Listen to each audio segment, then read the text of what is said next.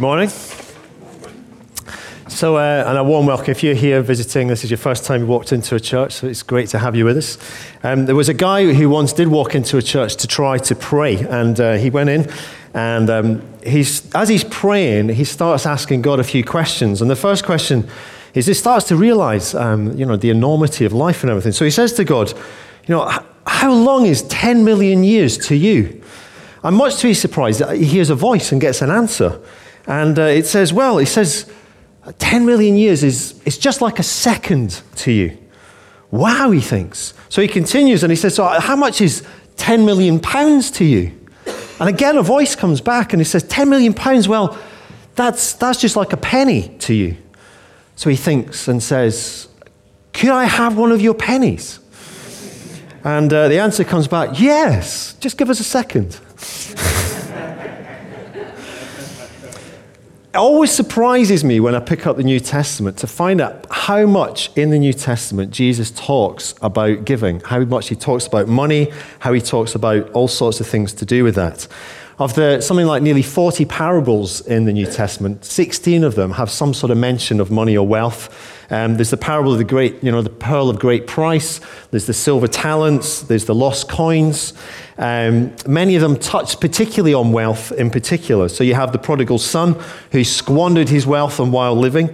You have Lazarus and the rich man, the workers in the vineyard, and the different ones that get paid at different times. And again, Jesus taught about money. When he saw the woman put in the two little coins, all she had, into the offering, he uses it as a teaching point on generosity. Caesar paying taxes to him, the rich young man, Zacchaeus, he sits down with the tax collector, and they start to talk about restitution and how to deal with money correctly in life, if you like. His famous quotes, perhaps, where your treasure is, there your heart also will be. You cannot serve both God and money, or mammon, materialism. And the way we see money doesn't seem to be the way that Jesus sees money. It seems to be very different to the way that God sees money.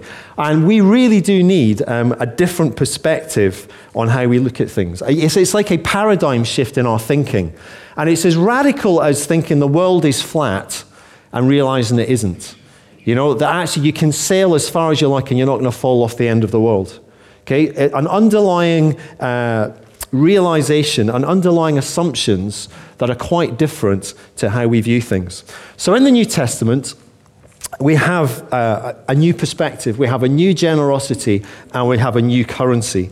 So firstly, a new perspective. And I want to take us into Luke chapter 16, which we've done before. But the parable of the shrewd manager gives us three remarkable verses. Three verses that kind of parallel one another. Verses 11, 10, 11, and 12, with this clever device that Jesus uses called parallelism. And so the first of those parallel lines, if you like, is verse 10. Whoever can be trusted with very little can also be trusted with much. That in itself is quite profound. Whoever is dishonest with very little will also be dishonest with much. The second parallel line is verse 11. So if you have not been trustworthy in handling worldly wealth, who will trust you with true riches? And then the third line, and if you have not been trustworthy with someone else's property, who will give you property of your own? And normally we don't easily see the pattern here, but Jesus is using this to make some quite profound points, because all of those things that I've highlighted in yellow on the left all relate together.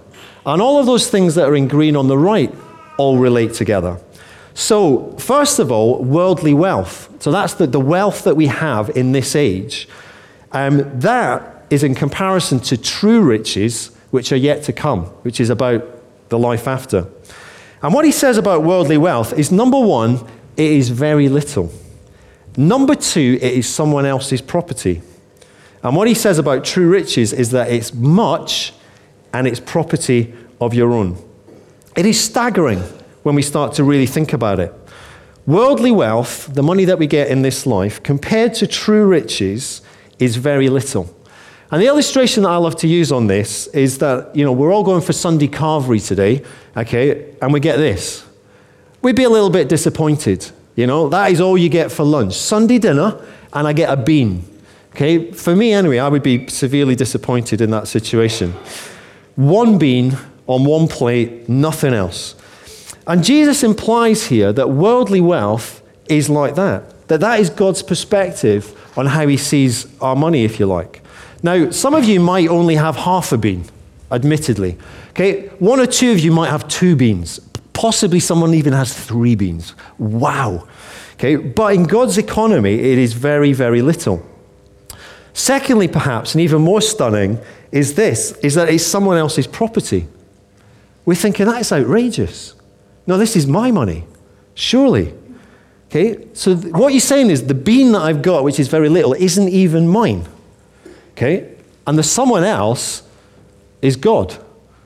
That he's saying that actually it is his. He's given me this bean to see what I will do with it. Okay, he's given me this bean to see how I will use it. Will I use it wisely? Because if I will, then he'll trust me with much in the life after. But if I just use it for myself, then I won't be trustworthy for things beyond. So we're just stewards. We're just trustees, if you like. And when a trust gets set up, usually you find out, what did the trustees want for it? What was it set up for? Was it to eradicate disease? What was it set up for? Was it to help this group of people? And then you find out what they want it for, and then you spend the money, you let the money go, depending on those criteria. And so it is with us, that God gives us our wealth, and we're to look to him and say, how do you want me to use this? How do you want me to use this for your purposes and for your goals in all of that? So these verses give us a whole new perspective on money and worldly wealth. And there are 2 opposite mentalities that you can have. You can have a scarcity mentality, which is there's not enough to go around, or you can have a generosity mentality, a sufficiency mentality, if you like.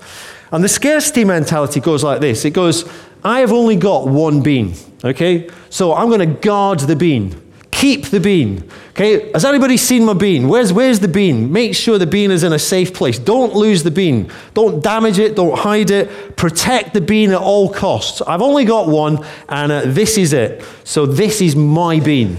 Guard it. That's the scarcity mentality, right? That's most of us, probably. The generosity mentality is, it's only a bean. You might as well have it. It's only a bean. Take it. You know, let's take a risk. I might plant it. You never know. We might get a beanstalk out of it. Let's see what happens with it. Let's create some opportunities. And to be honest, this bean's pretty useless, just sat in my own pocket. So I'm going to do something where perhaps it can be fruitful. Turn it into a blessing.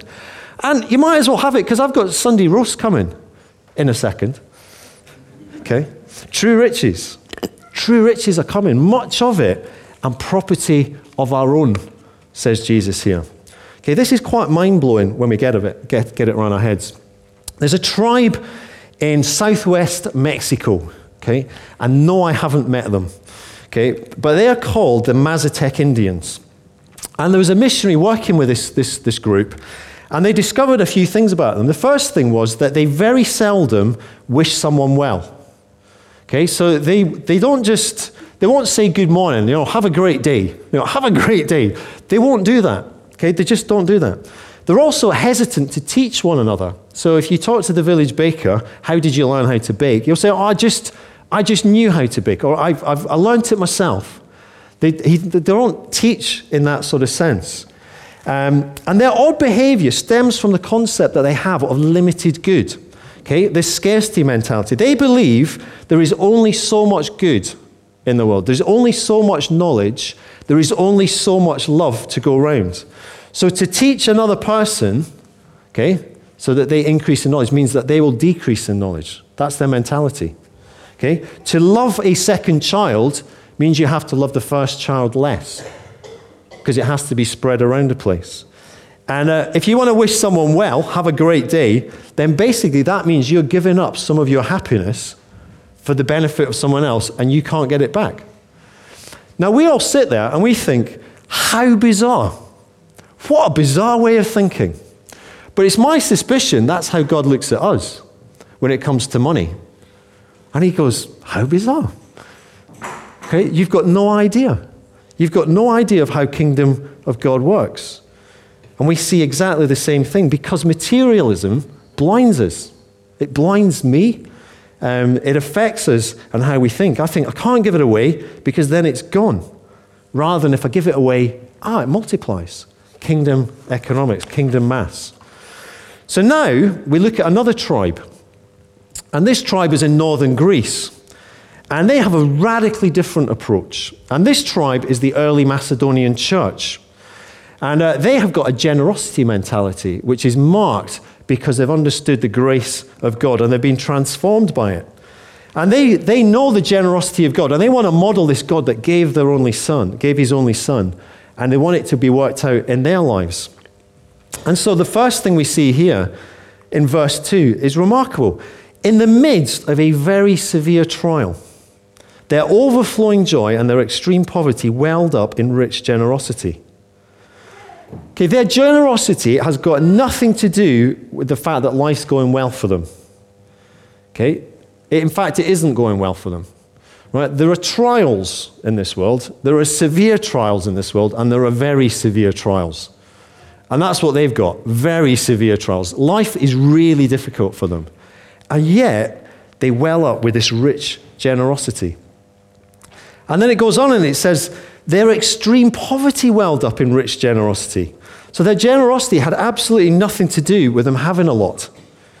Okay, it's not like they had a bit spare and thought, oh, we can hand that on. They had nothing. There was a Sunday school teacher who'd well-trained her kids on missionary work. And she said to them one day, said, okay, guys, so if we had £1 million, would we give it to the missionaries? And they all said, yeah, we'd love to give it to the missionaries. And she's thinking, great, what a great teacher I am. And she said, what about £1,000? You know, would we give £1,000 to the missionaries? Yeah, we give £1,000. Would we give £100? And they're saying, yeah, of course we give £100. And then she says, so would we give them £1?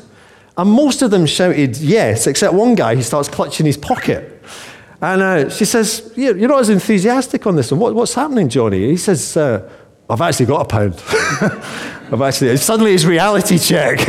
I might actually have to give this money there. And his hand is glued to his coin. And that's what it's like very often in our lives, isn't it?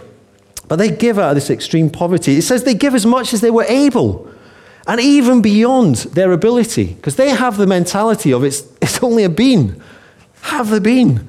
Okay, grace givers. They've got nothing. It has nothing to do with what they thought they could afford. You know, this tribe of grace tribe, if you like, is they're the ones that Paul lifts up as an example, as a different breed altogether who have grasped what this is all about. And then in verse 4 it goes on, it says it entirely on their own. They urgently pleaded with us for the privilege of sharing in this service to the Lord's people. You know, Monty Python could have written a sketch about this. You know, please let us give. You know, trying to outdo each other in giving. You know, kind of bizarre sort of situation. But their generosity had nothing to do with them being coerced into doing it. They counted it a privilege. Their overflowing joy welled up in rich generosity. And deep down, don't you want some of that? Wouldn't you love your heart to be as generous and as free as that in our lives? You know, the Macedonians had it. Okay, the Corinthians, they were a bit so-so. They didn't really have it, which is why Paul's writing to them and using the Macedonians. And the Mazatec Indians, they really don't have it. Okay? Where are we? Verse 7, just as you excel in everything, in faith, in speech, in knowledge, in complete earnestness and love for us, see that you also excel in this grace of giving. And Paul gives loads of other helpful insights into, you know, how we can be affected, how we can be changed, how we can think through giving in our lives. There's great principles in 2 Corinthians 8 and 9. Back in 1 Corinthians 16, there's so much on there. There's stuff about, you know, giving regularly. You know, these guys are always looking out for things. In church life, you know, thinking about every week, every month, how do we give? Giving according to our ability, you know, not so that we're in complete poverty ourselves, but according to our ability, proportional giving that increases as our wealth and our blessing increases in that way. Sacrificial giving, you know, intentional giving, not giving just out of guilt, but actually having thought through how I want to put my money into things in all of that, deciding in advance, doing it voluntarily, doing it cheerfully. You know, God loves a cheerful giver, that there's joy in this adventure. You know, to see the need and to give into that. Faith-filled giving, you know, that we faith in all of that. So much in these verses, this new perspective You just put the PowerPoint back up and all of that. New perspective, new generosity. And just the last thing I want to talk about is a new currency. Are we there? Brilliant. Let me flick through. Boom, boom, boom, boom. Yeah, okay, so a new currency. What does this new currency look like? What is this true riches? So if you've not been trustworthy in handling worldly wealth, who will trust you with true riches? So what is this new currency? Well, we can exchange our worldly wealth, we can invest our worldly wealth in these true riches. And back in Luke 16, Jesus says this, he says, use worldly wealth to gain friends for ourselves, so that when it's gone, or when it fails, or when we die, you'll be welcomed into eternal dwellings. Okay, those who welcome us in heaven will be those that are there because we've put our money into something that's helped them get there. We've put our time into something that's helped them get there. Like the woman on the bus. If we meet her in heaven, it's because somebody invested on an advert on a bus, or somebody gave her a booklet, or it's that sort of thing. We're to use worldly wealth to spread the gospel because we know that's what God wants in our lives. To support the ministry of the church, to use money to bless others that opens them up to the love of God for themselves. Matthew 6, verse 19, Jesus said on the Sermon on the Mount, do not store up for yourselves treasures on earth, but he says, store up for yourselves treasures in heaven. Okay? Eternal treasure, true riches. Because ultimately, we're not defined by what we have on earth. We're defined by what we have in heaven. And there's a way that we can exchange, if you like, for those true riches in how we use our worldly wealth. There was a farmer who won, every year he won for his award-winning corn. He grew this amazing corn. And every year he would go to the agricultural festival, and he'd get his corn would win first prize every year. And a newspaper got wind of this and wanted to know what his secret was. And so he said, so you don't know? He said, well, what I do is I give all my neighbors, all the neighboring farms, my best seed.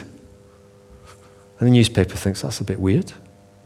You give your best seed, surely that's, it means you're not going to win. Somebody else might win. And he says, no, don't you realize? He says, well, the winds and the insects pick up the pollen from the ripening corn in the other fields and spreads it field to field. So if my neighbors grow inferior corn, cross-pollination will steadily degrade the quality of my corn. So if I'm to grow good corn, I need to make sure that my neighbors are growing good corn. Different mentality. Let's pray, and maybe the bands can come up. Father, we simply come before you this morning, and in a sense we want to ask you to reboot our thinking. Lord, I pray that you would change my thinking, that you would give me the paradigm that you have. Lord, mark me with your grace. Grow this gift of generosity in each one of us. Break the power that materialism has on our lives. And even this morning, Lord, we give you permission to unearth that scarcity mindset that we have. In Jesus' name, amen.